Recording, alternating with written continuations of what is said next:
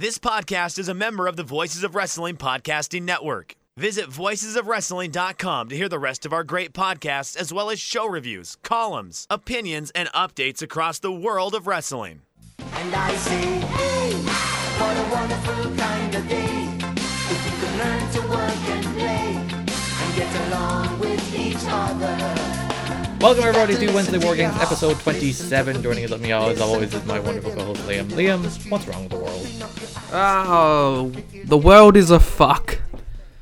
It's literally 10 minutes before we were to click record on this podcast, the news broke that Howard Finkel died at the age of 69. And like, it can't be overstated the degree to which he was like the soundtrack to wrestling of my childhood. In a way that he's like the best ring announcer of all time, and he's it's heartbreaking. Like, oh God, like why? Well, yesterday was bad enough, and now this. Like, nothing is good anymore. The world is a bleak, depressing place full of bad news, endlessly piling dictators on top of frickin' pandemics, on top of beloved heroes dying, and it's. Hey, podcast. How you doing, Liam? Yeah, that's wrestling. R-A-S-S-L-I-N, that's wrestling. I'm just... Man, Fink. Yeah. It's a rough one. It really is. How you doing otherwise? I know. Living. Surviving in this time of horror. And we had the like 20-something people being released yesterday, which is, yay, we gotta maintain those profit margins, woo! The company wouldn't have survived otherwise. Oh yeah, they're only gonna make $1 billion this year, Liam. Coronavirus has really hit them hard. All now those other companies $1.8 billion that don't have any money, that freaking don't have $1 billion TV deals to prop them up, all of those haven't cut anybody, but WWE had to. Oh, Tanahashi went to the Japanese government to fight for the smaller companies, not for New Japan, but for the smaller companies, to fight on their behalf, to advocate that pro wrestling should be the last thing to open back up. But nah, WWE had to do this, because God forbid Vince McMahon's stock price goes down and he loses money. It's not like it was gonna go down. It's like, it was just, like, it's already at like 10 cents. What a time that we live in. A time, indeed. You know, it was such like a weird mixture of feelings that I had while I woke up and had this all dumped on me. Like, because I was really happy for the people who finally got their releases who had been asking for them forever. But I also like just depressed for Drake Maverick and Heath Slater and such. Yeah, and people like Zack Ryder. The people who thought, like, Mike Chioda has been working there since 1989 for 31 years. And he got cut this week. It's like... There's no loyalty in that company. No, none whatsoever. The cruel world of business has influenced that company more than pro wrestling. And the freaking government of Florida, the mayor of Florida being like, oh, WWE is a family. They look after each other. And then... days after they're declared essential, they declare how unessential everybody is by firing them. Yep. It's a fun time, and then Fink dies, and everything is miserable and sad. Mm-hmm. This is the high energy, enthusiastic opening to a podcast that you always want to get people fired up to listen to takes about all Elite Wrestling, Dynamite, and WWE NXT. In front of 0 people. In front of 0 people, and what Tony as a staunch reminder that nothing good is happening in this world. Nothing is normal anymore. This is the new norm, baby.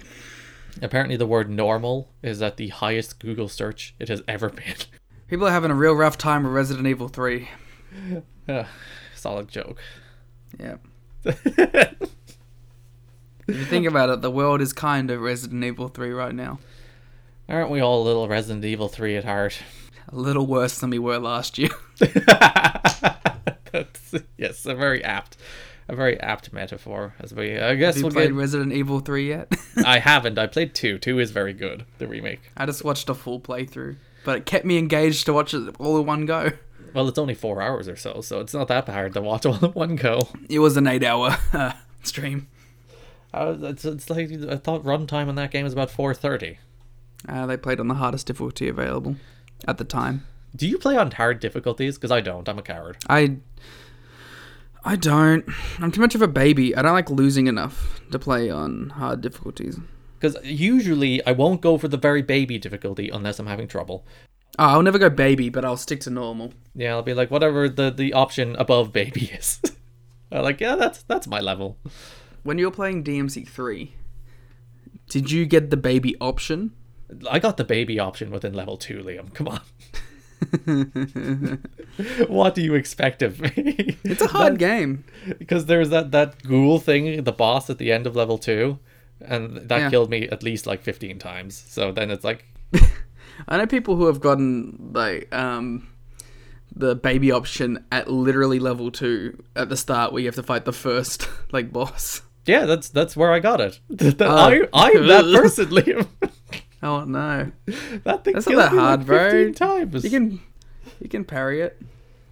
You see, I've learned in video games, I have absolutely no patience for any like parrying system or anything. This is the reason I like Bloodborne. But you don't even a lot. have to use the parrying system if you don't want to. No, you don't. But then you have to get used to how to not use it.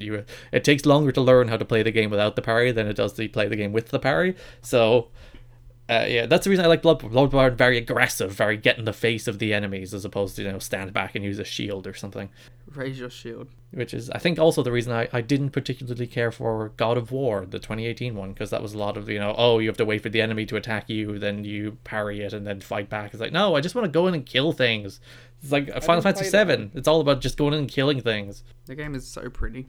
Except for the occasional periods in which it's not. It's very strange. The occasional periods in which textures just don't load. Yeah, it's just blurry as shit, and it's like, but it's all right. like, I just gotta think like, man, this game's gonna be... I'll probably play it when it gets a PS5 port. Well, you can wait until, like, I don't know, 2033, when they do the definitive collection of Final Fantasy VII, and you can just play it as one game. I'll wait till 2070 when they do Final Fantasy VII Remake. Or Remake 2. Remake X2. It's Square Enix, so they will give it the most convoluted name imaginable. The only company that is better than Square Enix at doing the complicated names is Arc Systems. Yeah, which is just Blaze Blue, Cross, Bloody Blair, 60, 79, 8. Guilty Gear, Revolution, XR2. It's like, what are you doing? What are Extra. you doing? Oh, well. So, we have wrestling shows to talk about, Liam. It's like the most, like... The only wrestling I watch now is these shows. And, like, if I didn't have to watch one of them, I probably wouldn't. So you I'd be watching so little wrestling. I've said this already. I'm very much over empty arena wrestling. I don't particularly like it. Even when it's good, care for it. I don't particularly like it. And like, because even when it's good, I think, man, this would be so much better if there was a crowd. Yeah, and we'll get into a very bad empty arena match tonight. But or will we? Or if you like that match, I will shout at you. But yeah. We've reached the stage, like, we'll still do this show because they're still doing the television shows, so we might as well till one of them quits. But yeah, I'm very much over all of this. I'm just over all of this, just all of it. It's like, I don't even blame them, like, for I mean, I blame them for doing live stuff, but I don't blame them for airing the tape stuff. But it's like, can we... I don't know. I think I'd also be fine if we just weren't watching shows and then we just came back with big shows. Because, like, it sucks for the first couple of weeks, but, like, as I'm going through right now with Critical Role being on hiatus, like, the first 2 weeks really sucked because you get excited for the day and you're like, oh, wait, it's not happening. But then after that, you just kind of forget about it and you're just excited for when it will come back. Life moves on. Yeah, it's worse when you're like, oh, Double or Nothing is still happening. And I'm like, I don't want to watch pay-per-view matches like this. Just cut everything and have Double or Nothing be your show back. Just cut everything and have a big NXT Super Show with both NXT UK and NXT and have that be your show back. It's not a hard Worlds concept. Collide. Yeah, but I meant more like a big old takeover that has like Volta versus Balor and such. Yeah, but as I said, it is what it is, and it is what it will be for the foreseeable future. This is like the most, like, almost NPR level show that we've ever done. Well, like, it's heartbreaking news. Literally, literally as we were about to hit record, after already, like, yesterday I just couldn't do anything. Like, you at least had the luxury of waking up and just having it all dumped on you at once. It's just like sitting there all day. It's like, and now this person is fired, and now this person is fired, and now this person is fired. And it's all just very sad, and it happened over the space of like 5 hours. And it's just like, I just sat there for most of the day. WWE really does it in the most immoral way possible. Because they wait till people pick up the phone, and then they announce them right after. Like, that's terrible. Just wait until tomorrow and just announce them all at once. Why is that so hard? And someone there will be like, oh, well, it'll get out. It's like, who gives a shit if it gets out? Like, save the fucking mindset of, like, the people who were literally working on your live wrestling show that day. Like, as I said, I can't imagine the people who had to work on NXT last night, who were just like, their friends are being fired, the company is entirely uncertain, their producers are being fired, or, well, furloughed, and they just have to go out there and produce a television show, I guess. If I'm someone like Aaliyah, I would be like, I'm out here. Yeah, I still have a job, I guess. I'm in the clear. AEW Dynamite opened with another Jake Roberts promo. Jake, we can't say enough good things about Jake. He's phenomenal. He's so good. It's like the best part of the show every week. He is like, and they're opening the show every week with a 2-3 minute Jake promo, and they're always fantastic. And it's just like, yeah, at least we have that silver lining in this deep dark world. Just more Jake. Yeah, and we also got a hype package for Colt to tell us who he was before Lance Archer defeated Colt Cabana. So I was just gonna say Colt's a good, serious promo when he needs to be. Colt's like he's one of those like utility players that you can put in any role. Like, you could give Colt a challenger of the month world title match, and people would buy it. And you could have him doing undercard comedy, and people could buy it. And you could have him on a tag team, and people could buy it. You can put him on commentary, and people will buy it. He's one of those people. You can literally do anything you want with Colt Cabana, including have him establish credibility for Lance Archer, which is what this match was about. Unlike a Marco or a similar level wrestler in the company, Colt, even though he's like new, has a lot of stakes still, I feel, to even the casual audience. Because like he's spent years and years building up his brand and building up his reputation, and it's funny because he's never done that as a serious pro wrestler, man. He's never done that as like a guy who takes himself seriously and needs to be pushed, and yet people take him seriously and invest in him because, you know, he's very talented and people care about him. He also has those moments, like, because he is such a utility player, where they can put him in these big feuds or angles and it doesn't feel forced. Like, in every company he's been in, excluding one, that's always been the case, you know what I mean? It's like, when he was doing Endo Berry stuff, like, he could be what you needed him to be, but then also he can have a best of 7 series with Adam Pearce all around the world that gets a lot of positive praise. In Ring of Honor, you have him come back in, but then when you need him to, you have him turn up and have a very serious program with Jay Lethal. He's a good wrestler. A good and diverse, like I said, utility player. So yeah, Lance Archer beat him in a really nice little match. You know, Colt got enough that he didn't get squashed, but also Lance didn't give so much that he... Because I always insist, people are like, monsters should be indestructible, and I'm like, no, they shouldn't. The key to a good monster is the amount of vulnerability they show. It's not being invulnerable, because you have to believe the person can beat them. So they have to sell enough that they remain credible, but not so much that they veer into like you know, a cartoon character or that people don't take them seriously anymore. There's like that line, but that's like, being invulnerable is not interesting. I feel like the core, the thing that makes these giant characters the scariest is like the fact that they are men. You know what I mean? Like, they're just people who are giants. They're not like these supernatural beings that you shouldn't be afraid of. Like, this is like, you could imagine us walking into a store and like Lance Archer's just there and he'll just kick the shit out of you. That's why it's more effective than, I don't know, a giant mummy called the Yeti. He seems so much taller. I never considered Colt a small man. I know Lance is very tall, but like, he was like a full like head and a half above Colt. I was like, dear God, this man is gigantic. Which is even funnier when you see him next to like Jake and he's just peeking over Jake. Yeah. It's like, is Colt small? Like, did I just never realize Colt is small? No, like, because Colt's like 6 foot. Yeah. It's like, 6'1" on a good day. dear gosh, Lance is gigantic. Britt Baker was in her dental practice. She was giving out about having her face broken. That's about it. She's so good at this stuff, man. Again, I like her just being like completely in her own head, thinking she's like the coolest chick. Yeah, it's like because like in many ways her character has but they've just reframed all the dentist stuff that she's like, I'm a dentist, look at me, I achieve things unlike you other dopes, and then she goes she's saying like, I achieve things unlike you other dopes, but you can.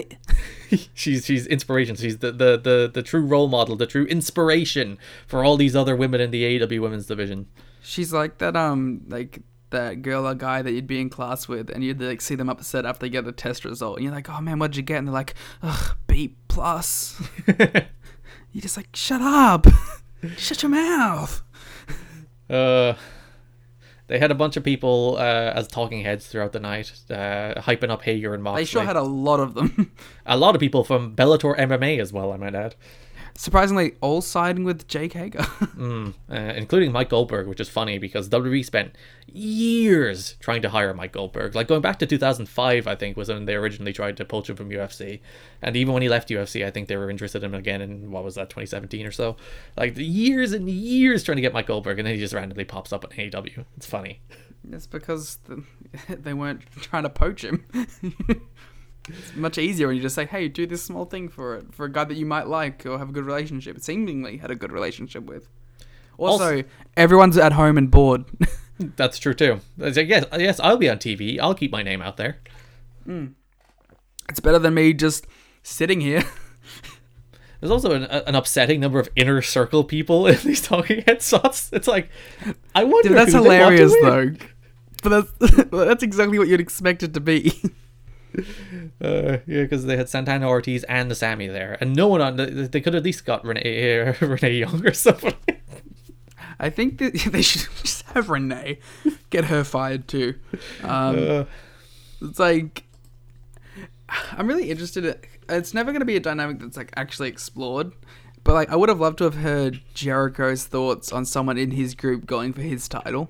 Because like it seems, because like he never really talked about it. You know what I mean? Like, even when he talked about the match, he would always be like, oh, Hager's gonna, like, fuck him up. But he's never like, oh, yeah, he's gonna take the title. It's supposed to be my title. Where's my rematch? Yeah, so... I do like every time he's on commentary, it's like, the Inner Circle never hit each other with their own moves. Yeah. Which they have, but not their finishes. That's the distinct difference. I also like that Jericho takes credit for literally every signing. Like, it's established he's taking credit for Mox. He obviously took credit for Sammy. Even in the opener, he's like, I gave the recommendation for Lance Archer to come here. To the powers that be. It's good stuff, man. He wasn't as good as last week, but like, even though wasn't as good as last week, he was still like, an A. Like, I like Jericho. We all like Jericho. How can you not like Jericho? Britt Baker then defeated Cassandra Golden. Cassandra Golden, who was on Impact 2 weeks ago, actually. Wow. She did not get the Cassandra Golden's All Elite tweet afterwards, unfortunately. No, and she lost very quickly, so I don't imagine she will.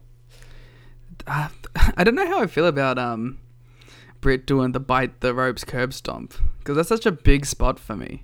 Yeah, she shouldn't do it on it. I suppose I suppose she can do it on Cassandra Golden, because Cassandra Golden will probably never be seen again. Yeah. It's a good. I think it probably becomes her Pentagon arm break.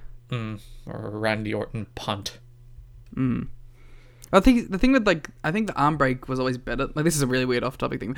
I think the arm break and the teeth kicking in it will be better than the punt, because like you can sell those effects more visually.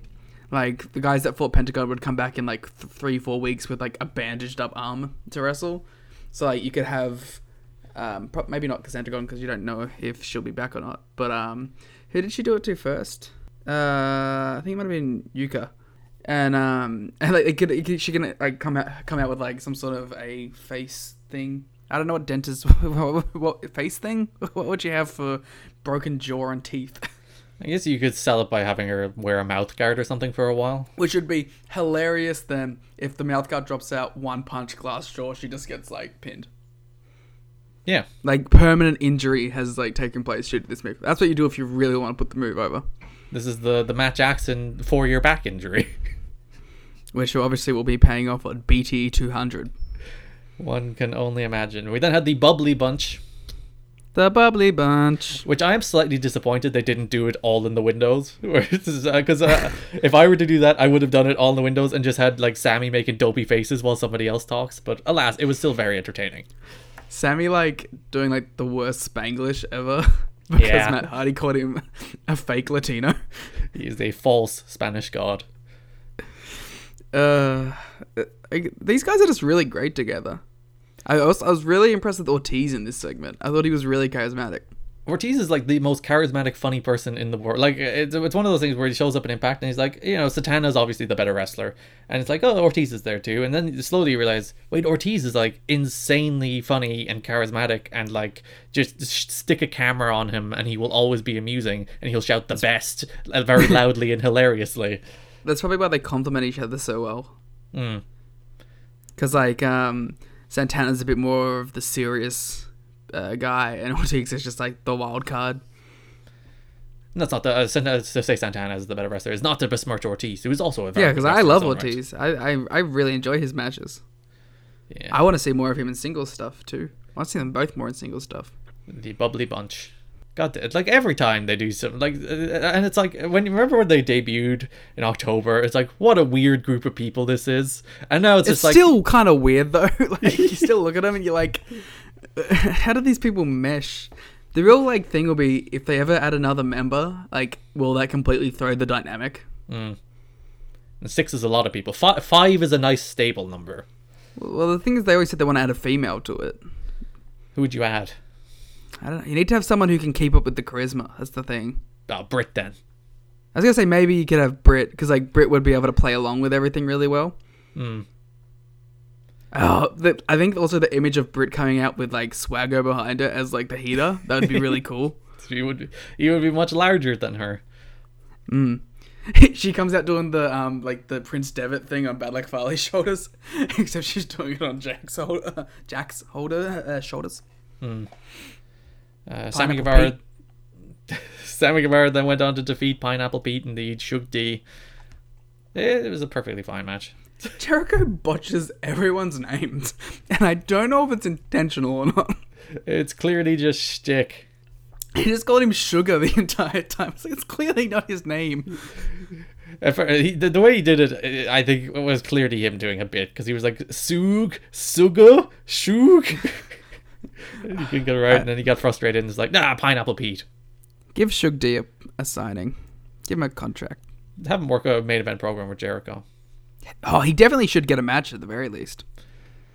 And Sammy faces Darby Allin next week? That one's next week, isn't it? Yes. Yeah. It's either that or I it's think. Kip and Dustin. I like how you can tell which people are within the vicinity of the tapings because they're on every show now, whereas for Forward Dynamite, it'd be like a 2-week break before you see people. Yeah, Kip Sabian would disappear for a month at a time. Or Sean Spears is suddenly on the show. Yeah, 2 weeks Sean in a Spears is row. on 2 weeks in a row. Sean Spears has been on Dynamite for the last 5 weeks in some capacity.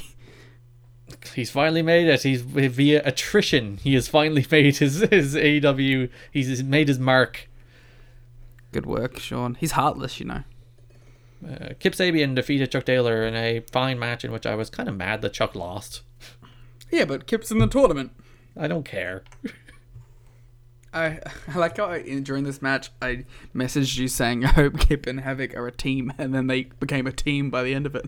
Yeah, there you go. Yeah, Jimmy Havoc attacked Orange Cassidy. By the way, Chris Jericho on commentary was going after Orange Cassidy, and it made me They're realize definitely having a match. I hope They're- that's Double or Nothing. Like, screw the Matt Hardy stuff. I hope that's your Double or Nothing match. yeah, they will definitely wrestle someday, and it will be absolutely majestic. Oh, actually, no, save it for people. I think that needs to be a match with people.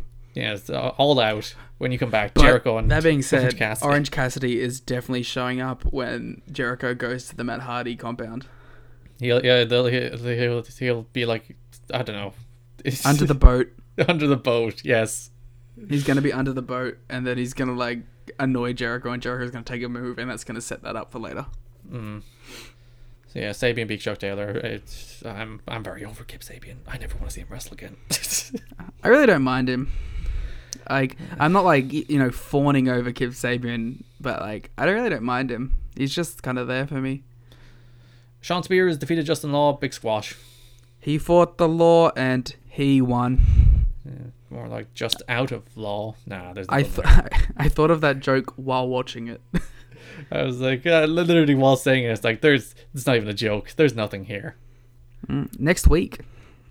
Indeed, next week we have Orange Cassidy versus Jimmy Havoc, Darby Allin versus Sammy Guevara, and Kip Sabian versus Dustin Rhodes. Both plus matches. Kenny Omega in action. I hope it's Kenny Omega versus Shug D. Sure. And then our main event. Hey Garrett. Don't you dare. Hey Garrett. I liked this match. This was worse than Gargano and Ciampa. That's my hot take. I liked this match. This match was god awful. I liked it a lot. It did nothing. I am so over 30-minute empty arena matches. Just okay. Stop it. Just stop. Stop torturing me with these endless walking brawls in front of nobody. Okay. We're got punch, no reaction. Punch, no reaction. Fall down. Lie there for 4 minutes. Garrett, punch, no reaction. Garrett. Go through 2 commercial breaks. Punch, Garrett, no reaction. Oh, we're gonna roll on the floor and do some holds for no reason. And that goes for 30 minutes. let me I'm talk. sick of it. I don't want it anymore, Liam. No. Stop doing this to me. Stop Garrett, let me it. talk, please. Garrett. No. Okay. I like the match. That being said, I do think it was way too long, but I still like the match. There are principles of empty arena wrestling. There are things you can do in front of a crowd that you simply cannot do in front of no crowd. Brawling endlessly while doing nothing is one of those things. Because if the crowd's hot, if the crowd's into that while you're brawling through the crowd, it's like, oh yeah, look at these two, they're tearing into each other. And if they're not, which they'll never be because there's nobody there, it's just endless nothing. It's just like, we're going to walk through these chairs and nothing's going to happen, and we're going to put on a mediocre looking figure 4 around a pole, and that's the highlight. And then you're like, just leave me alone. May I speak of the things that I liked in the match? You be short, be brief, be intense, be physical. You need to I thought you were replace talking about me crowd. and my description of why I like the match. Yes, there you go. Be short, Fine. be brief, be intense. And physical. That's the most important Physical. part. Alright, I'll be very quick. I liked the opening of the match. It was very Bloodsport grapple-y, which I like, but I can understand Bad. why people... Yes, I can understand why people wouldn't like that, but I enjoyed the grappling. I liked that Hager came across like a bear just constantly trying to smother Mox throughout the match. I like that Mox threw some real hard shots in there. And yeah, that's about it. But I do think it went too long. So you do agree on that? Tony Khan being like, this is going to be one of the best empty arena matches on the history of wrestling. It's like, it was like the 3rd best empty arena match on this television show. Yeah. It was the best, but anyway.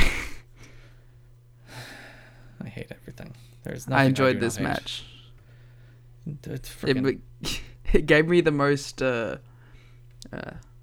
Hager was out of breath, though. Jake Hager against John Moxley going 30 minutes would be a tough sell in front of the hottest audience in the history of pro wrestling. Yeah, it's 98 Raw in, like, New York. Yeah, it's an insurmountable challenge in front of nobody. And Jake Hager should not be going longer than 8 minutes, as you said. I didn't say that, but... I'm adapting what you said about him. You're taking my words. Yes. But, yeah, I liked that they both had their camo shorts on for this fight. Because I like that Jake wore his MMA trunks as opposed to his wrestling gear because it was a big fight. But unfortunately, Jake Hager can no longer go home and can no longer see his children. That's true. As His that was wife the will kick him out stipulation of the house. match. So, is Mox the bad guy? No, he lost. Mox didn't put that stipulation on him. His wife did. His wife's the bad guy. Much like I was Gargano's the good guy, I'm now Hager was the good guy. Oh, please never make me sit through 30-minute empty arena matches again. I'm so tired of them. I do like the only person I can trust to go longer than like 15 minutes in an empty arena setting is Kenny Omega. Kenny. Yeah. Everybody else not allowed. What Kenny if it was can. Kenny Omega versus Jake Hager?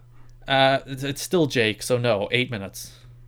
Well, that's Pretty. AEW. I thought okay show, but it had a good start for me and it had a decent end for me. But that's about it. It had a good start for me, and that's about it. This is Britt go. was the second best part of the show, I think. I liked Brett. Yeah. I Which- even liked Sean Spears' entrance. That's That was true. pretty neat. It was a nice little squash for him too. I thought he looked in more. The bubbly bunch. Yeah, he looked. The bubbly bunch was too good too. I thought Spears looked more intense than he's looked in recent matches. He was really sinking his shit in. Well, really. I know we skipped over that match, but I did actually like the 2-minute story that they were telling, where like Spears was kind of like taking it easy, like a house show, and then the guy fought back and he got to move more intense. I thought that was a pretty cool story. Yeah, For a beat the squash. heck out of Because like sometimes like squash matches, they don't even you don't want to tell a story. You just want to have the dude beat the guy up. But like this one had a nice little story arc in that 2 minutes. Mm-hmm. That brings us to WWE NXT, which opened with Finn Balor against Fabian Eichner in a match I actually really enjoyed. I thought this was a really... I really liked this match. Yeah, I thought this was as I said, if I'm talking about principles of empty arena wrestling, I think this match hit on most of them. It was intense, it was physical, it was viscerally impressive. You know, you have to substitute the fact that like unless you sink in a punch isn't going to get the same reaction, or a chop isn't going to get the same. Well, actually, chops work because you know they make very loud sounds. Chops So- work in any sense. Yes, so when they were doing like really good sequences of wrestling, you're like, this is good wrestling. This is actually stuff And- that I can respond to. It helps that both Bella and Eichner are like dynamic performers who know when to like gear it up to the next level. Like, which is funny because like you don't really think of Bella like that anymore. You kind of think of him of doing slightly more of a methodical style than when he used to go like hard like that. But ironically, even Eichner kind of is much like a younger Bella in the way he works these kind of matches. You know what I mean? Like, if you go back and you look at, like, some Apollo 55 Bella singles matches, like, him and Eichner are quite similar. I don't think Eichner is at the same level yet, but I think that he could be. I'm really high on Eichner. Yeah, I thought this match ruled. I thought this was really good. I really like this match. This match was great. I thought this was a really good story in this match, too, where it's, like, Balor was clearly the better singles guy, but Eichner had his partner out on the outside, messing with Balor the whole time to try and even up the big power gap between the two. And then Balor eventually drop-kicked Barthel through a rail, which was nice. I was like, is Balor a heel or a face? I believe he's a babyface now, but then he challenged Velveteen Dream later in the show, so maybe he's like Bret Hart. He's a babyface in NXT UK and a heel in NXT. He's just gonna switch over. He like when needed, he'll go to whatever position he needs. Yeah, so they're still building up to Finn against Walter whenever that can possibly happen. At the NXT Takeover Super Show, come on. Yes. Yeah, this match ruled. Actually, speaking of things that ruled, I loved this Charlotte for video package. I thought, like, it laid out... Fair enough, they didn't tell this story, but they laid out a really, like, coherent story of how, like, she beat Paige, she beat Trish Stratus, she beat the old generation of women, and obviously she beat all the current horsewomen. She beat Becky, she beat Sasha, she beat Bayley, and now she's going after the next generation. And Ronda, yeah, she kicked Ronda out, she smashed her skull, and yeah, now she's going after the next generation. She's coming down to NXT because she's beat the past, she's beat the present, now she wants to beat the future. I was like, this is just a really good, simple story that makes sense. And you know the thing is too, whoever the babyface is that beats her and kicks her out of NXT is gonna get such a great rub from it too. Which the question is, who should that be? I suppose it should probably still be Rhea Ripley. Yeah, I think you have Charlotte kind of run through everyone for a while, and then at the NXT Takeover Super Show, you have Rhea beat her and win the title back. Even the way, like, she gave me... I assume she'll wrestle Mia Yim next week or the week after. I don't think they announced it for next week. But, like, She has Io first, doesn't she? Yeah, she said she wants to face Mia first, so that might be non-title, I guess. Oh yeah, I assume she'll just have a couple non-title matches. But It's yeah, actually she cool to see Charlotte in NXT though, because I actually like her in the NXT format because they're normally shorter matches. And yeah, she was like me. Ian was my first opponent in NXT, and we've had parallel careers. Now to see where she's come, and like they gave meaning to what would otherwise be a throwaway. I thought this was a 3-minute video package, and it was one of the best things on either of these shows this week. It made Charlotte feel like a big deal. It did, and she like very well delivered, very well produced. This was great stuff. I liked this a lot. It's on the WWE YouTube page as well. You can watch it. Just skipping ahead to the next match too between Xia Li and Aaliyah. I thought this was actually a pretty cool match too, because it was like one of these mid-card NXT matches which normally don't mean anything, but actually had a bit of oomph to it, a bit of fire to it. Yeah, it had the payoff of that story where she smashed her face and beat her up again a couple of weeks ago, where they finally brought it forward after months, and now they didn't have like, I don't think the match was super good, but at least it was like, meaningful. I think it was exactly what these kind of matches are, but like at least it had some sort of fire, some sort of stakes to it. Yeah. So I like this episode of NXT a lot. I thought it was one of the best episodes of NXT in months. So yeah, and then we go backstage. Yes, Matt Riddler's on the phone. He's talking to Pete Dunne. Pete Dunne's like, "Oh, who's your partner?" And he's not telling him. That's a real dick move by Dunne. Well, when he was like, "Bro," I was like, I wasn't sure what the button on that was supposed to be. Was it an enthusiast or a shocked bro because he actually told him, or was it didn't have very good inflection on the voice there? Was it like a bro, or was it a bro? So like, was he upset because he wasn't told, or was he shocked because of who he was told it was? Well, the commentators clarified immediately after that he wasn't told, but still, I was like, I think it would have been cooler if he was like bro, and then like they're like, oh, he knows. What does he know that we don't know? Yeah. So and let's rewrite NXT. We got the best of the Super Cruises.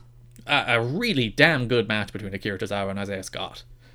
Again, physical, visceral, intense, bringing actual action. This is what empty arena wrestling should be.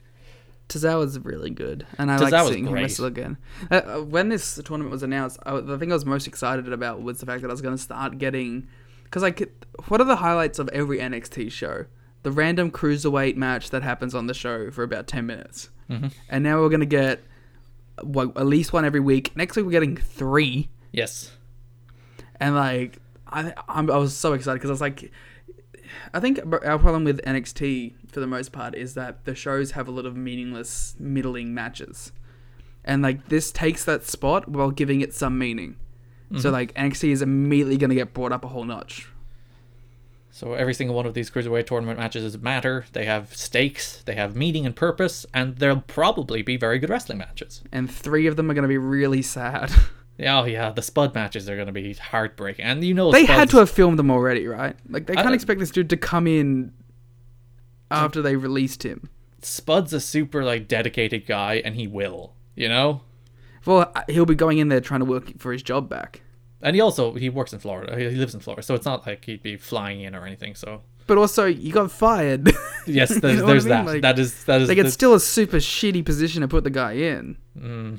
Unless they're taped already, which who knows? Yeah. So hopefully they are taped already, and then this dude isn't just getting dragged back in where everyone's gonna look at him weird. Oh no, I don't want to think about that. That breaks my heart. Yeah, it's a really heartbreaking thing. Him and Heath were the 2 that like really made me sad, because I was like, these guys are lifers. I thought same, and like Zack Ryder, like he was even he Kurt, should have been. Like, I thought like once he got his thing back, like I always assumed that eventually they were going to transition their podcast and YouTube channel into like an official WWE platform. Yeah, like Zach should have been like the benchmark for what you should want to do, and a guy who was going nowhere, had nothing going on, and built everything he had by himself. Like, that should be celebrated. That should be multiple rewarded. times. He didn't even just do it once. He's done it multiple times. He built his social media platform, and then he did it all again with a podcast about wrestling figures. God damn it, Zack Ryder. I hope he deserves the world. He's earned the world. I hope he gets picked up by AEW or Ring of Honor or something. Give this dude money. To be fair, I hope like all of them do, because I still like a lot of the guys that got released. Yeah. Tozawa beat Isaiah Scott, so he won the first match of the tournament. And how does this work? Is it strictly win and loss record? Is it points? I don't. It's win and loss, and if you beat someone, you have the upper hand on them if you're in a draw. Cool. Speaking of the tournament, we get a video package for El Hijo del Fantasma, which was fine, but Fantasma. I'm very excited for El Hijo del Fantasma. He's a one-move wrestler. He does a cool dive. The rest of it's very boring. Okay, but I like him, man. I'm excited for him and his Lucha Boy stable. That may or may not happen. Yeah, it's weird because it was building to whatever his non-El Hijo del Fantasma name was. I think he's apparently. going to the finals. Yeah. I think the finals are probably going to be. Is he? Which bracket is he in? I don't remember. Is he? He's not in the Akira Tozawa Isaiah Scott bracket, is he? I don't remember. If he's not, I think the finals are going to be Isaiah Scott and him. If it is, I think it's going to be him and Kushida. They're my 2 predictions. Lock it in. That's Liam's Lock of the Week. Tegan Knox defeated Raquel Gonzalez in the I think the only thing on this show I actively didn't like. I thought, like, why did Raquel Gonzalez lose? Just like, what are you doing? When you watch they're building back up to another Knox and Kai match. I don't want another one. They've done it 3 See, times. the problem is Raquel Gonzalez should have beaten some nobodies on the way to this match and then lost the Knox, because like that's literally the role of the heater, is to beat the nobodies and then lose to the actual person who's a challenge. But like this was her first match, wasn't it? Yeah, that's what I'm saying. That's the one thing I disagree with this booking. Like, I don't mind Knox beating her, but she should have beaten some random people on the way to fighting Knox. I think there's a much easier way to, like, you do Tegan Knox against Raquel Gonzalez. Dakota Kai interferes, which she did in this match. So Raquel Gonzalez not only lost, she lost with help from Dakota Kai. But Dakota Kai interferes, costs Knox the match. Then they beat her up after the match. Shotzi makes the save. Then you get to the tag match next week, and you don't pin Raquel Gonzalez in her first match. Yeah. A video package on Keith There was Lee. a couple better ways to handle this scenario. Yes, most of which involve not losing for Raquel Gonzalez. Yeah. Or at least not losing. I did like how first. mean she was, though. She projected a good intensity. Yeah, I think she again, it wasn't a super long match, but she had a good showing for what it was meant to be.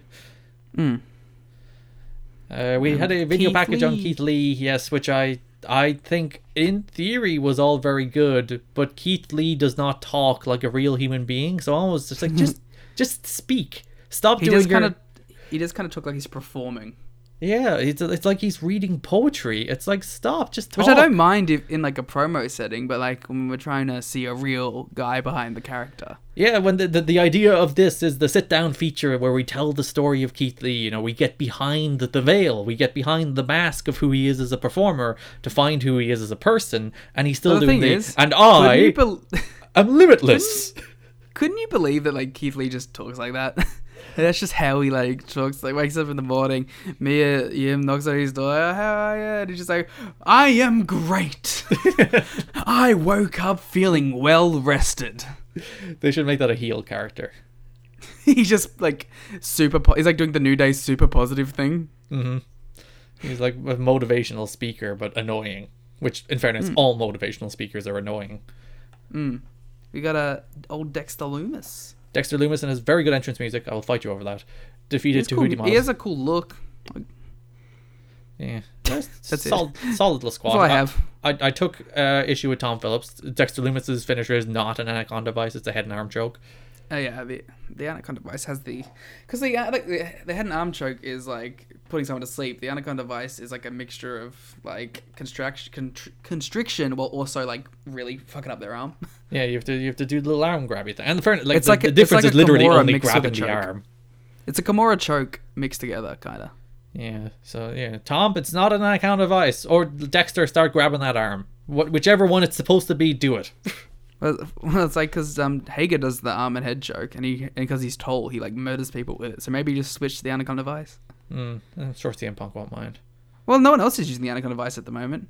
I know that. Well, literally Mike Bennett used nobody it for a is. while. Kojima uses it, doesn't he? Not really. He busts out the Koji cutter mostly, or just the big lariat for the win. So, yeah, Dexter Loomis is apparently doing And something. also, Tenzan was the one who invented it. Oh, it was Tenzan, not Kojima. Yeah, silly me. Hey, but he does like the TDD. Also, he doesn't win very many matches. He doesn't wrestle. Well, none of these people wrestle anymore. So Yeah. I'll be so sad if like they just stop wrestling like because of this. we're We're gonna get to a time soon, for the first time in our New Japan fandoms, where we won't have the New Japan dads. Well, we'll slowly get a new generation of dads. You know, Gato and Well, Tanahashi Tanahashi's going to be a dad dads. eventually.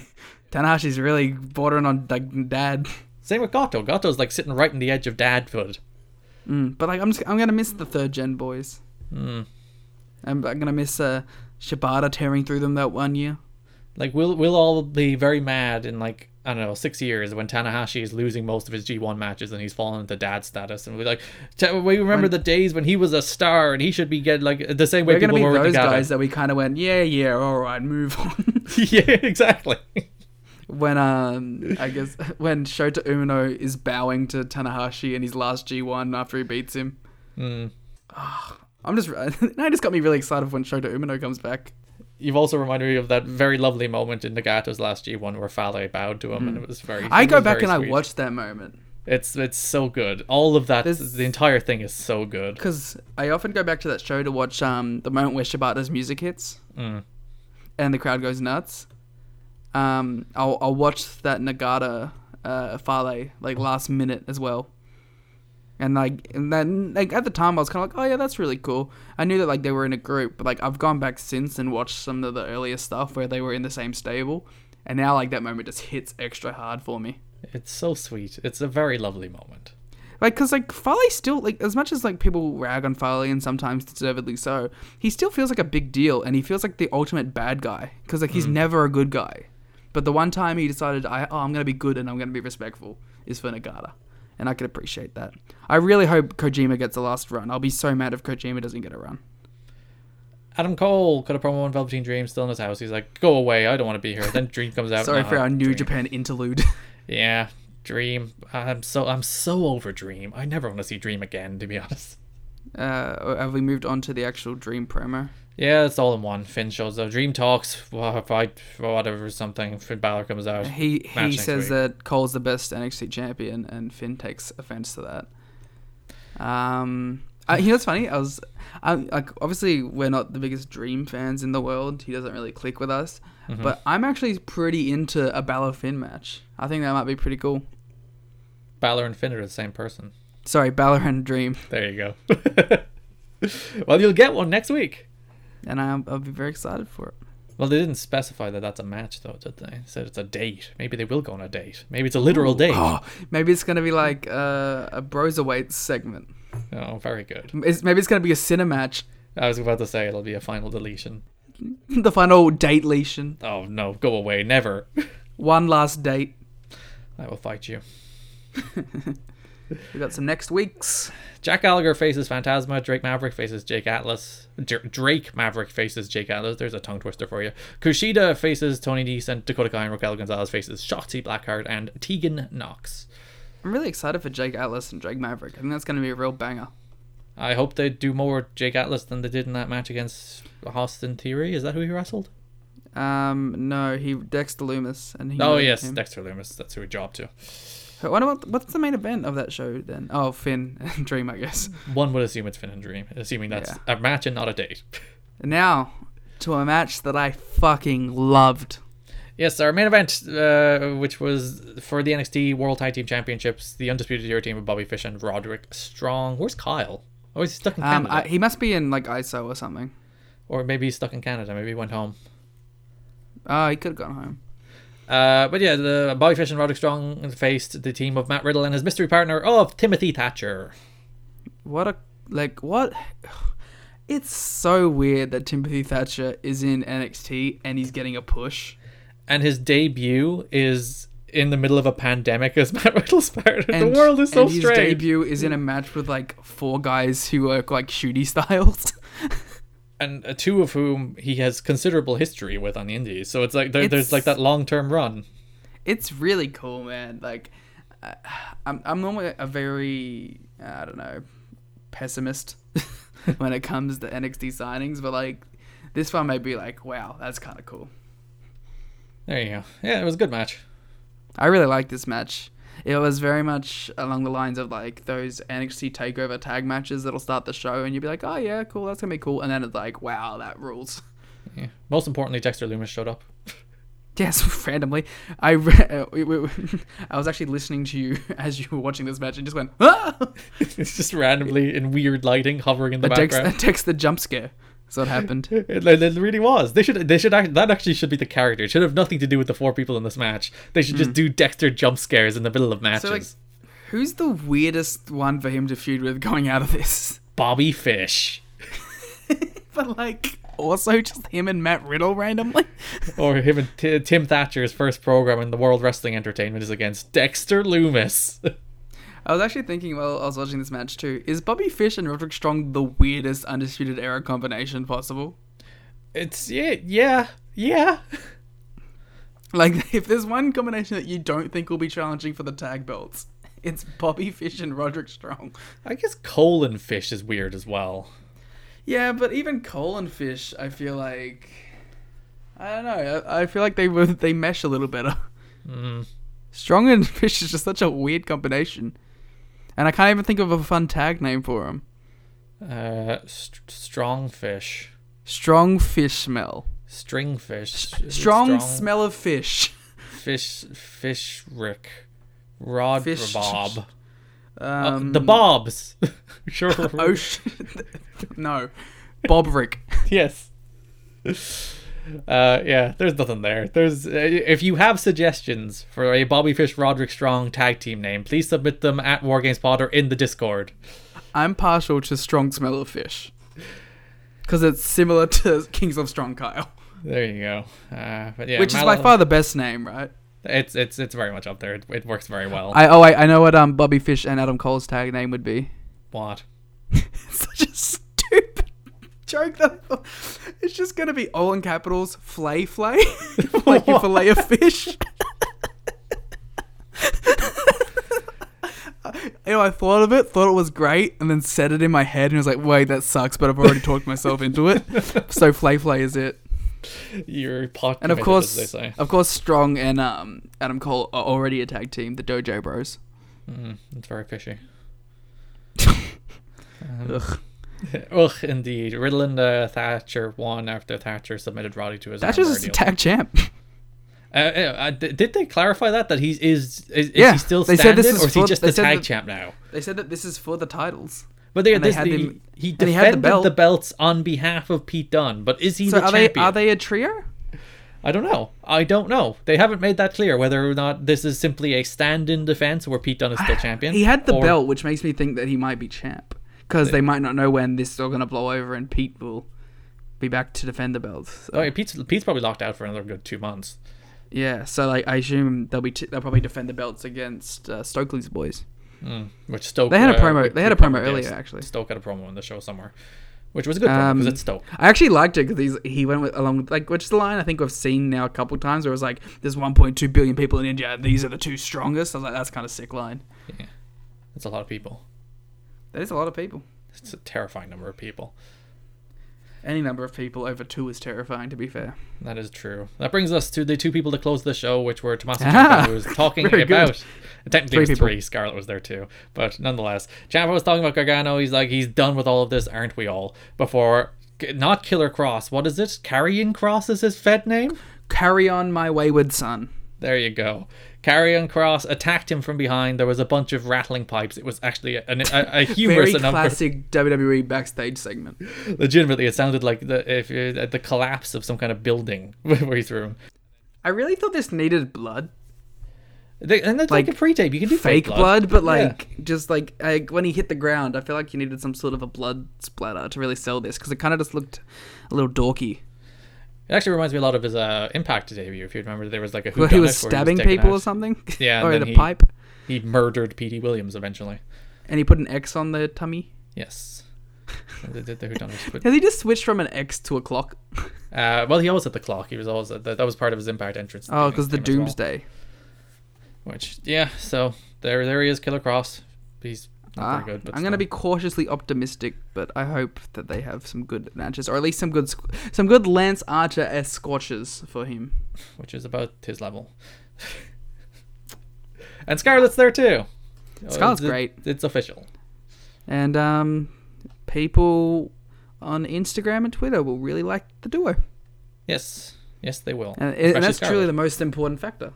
The likes on Instagram for Scarlet is, in fact, the most important factor, especially when she's sexually eating a banana. I mean, what more can you ask for? What more can you ask for, indeed? Liam, match of the week. I'm going to go... Don't you dare. Riddle and Thatcher versus Strong Smell of Fish. I am going to go... It's a toss-up for me between Balor and Eichner and Tozawa and Scott, but I'm leaning Balor and Eichner. I like that match a lot. That match was great. I would go with that over Scott and Tozawa as well. Yes, so show of the week. NXT. This is honestly the first week in which I thought there was like a real big gap between these shows in favor of NXT. I thought NXT was the better show by an absolute landslide. I really liked NXT this week. This might have been my favorite episode of NXT in the run of NXT on USA. Probably one of like the mini takeovers might beat it. Yeah. They did like a mini takeover a couple times, so I'd have to go back and look at that. But yeah, good show. I like the show a lot. So yes, you vote NXT, I vote NXT. So NXT formally wins, but the poll did, as always, side with AEW. 81% to 19%. Just a bit of objectivity, please. Yeah. In fairness, and you know what it means. Like, if you guys voted for the wrong one and we voted for the right one, that means that was your fault. So you know what? Pull your trousers up, look a bit better at the show, and get the right opinion. There you go. Well done, NXT. Well done, Triple H. You deserve... Actually, no, it literally just in front of my eyes dropped to 80%, 20%. So well done, NXT. It's as if people are listening to this live somehow and it's making a comeback. Well, boy, do I have news for you. You can follow us on Twitter at WarGamesPod if you'd like to vote in the poll every week. You can follow me on Twitter at Garrett Kidney. You can't follow Liam because he's gone private because he's a coward. Right, I didn't want you to actually mention it. I just wanted it to be a subtle thing that we didn't acknowledge. The War Games account is my main account for wrestling now. That's my announcement. You cannot trust me not to do things. Yeah, to just bury me to the people. Listen, I have to... what else can I do? I have to get myself over at your expense. Do you have to, though? Yes. Hey, Garrett, what wonderful gifts have you received the last couple days? Oh, I got a copy of the Devil May Cry anime as part of my birthday. My birthday's not for 2 months. This is how thoughtful this person who sent it to me is. They sent me a birthday present 2 months early. And I will watch it over the weekend, and we'll maybe talk about it at next week's show, I guess, maybe? I'll have you know that on Monday, more gifts will be arriving. Oh, wonderful. One of which you will like. That anime's not very good, but hey, it fit the meme. And it was the most expensive gift by far. Meme presents are, you know how hard it was to get that Blu-ray, by the way? Why? Like, because like all the Blu-rays that I found for it were all in the region of like the US and wouldn't be played on your Blu-ray player. PS4. But, the DVD was available, but I was like, no. He has to see Dante eating strawberry sundaes in beautiful Blu-ray high definition. In the highest fidelity possible. Even though this is from, what, 2007? Yes. Which means it wasn't originally in high definition anyway, so... It's scaled up, don't worry about it. Yeah, I remember first watching that on YouTube. I think I was like... I might have been 10. It was the first piece of Devil May Cry media I ever ingested. And you're like, I must play all these games. I love this Dante. And then I didn't play the games for 5 more years. There you go. Bang, bang, bang. Pull my devil trigger. If you'd like more All Elite Wrestling coverage in your podcasting feed, check out Everything Elite. If you'd like more WWE television show coverage in your podcasting feed, check out Shake Them Ropes. And go check out Garrett's bloody YouTube channel. Yes, go watch my Final Fantasy video. There you go. And I'm nearly finished. I definitely have watched it, and it's good.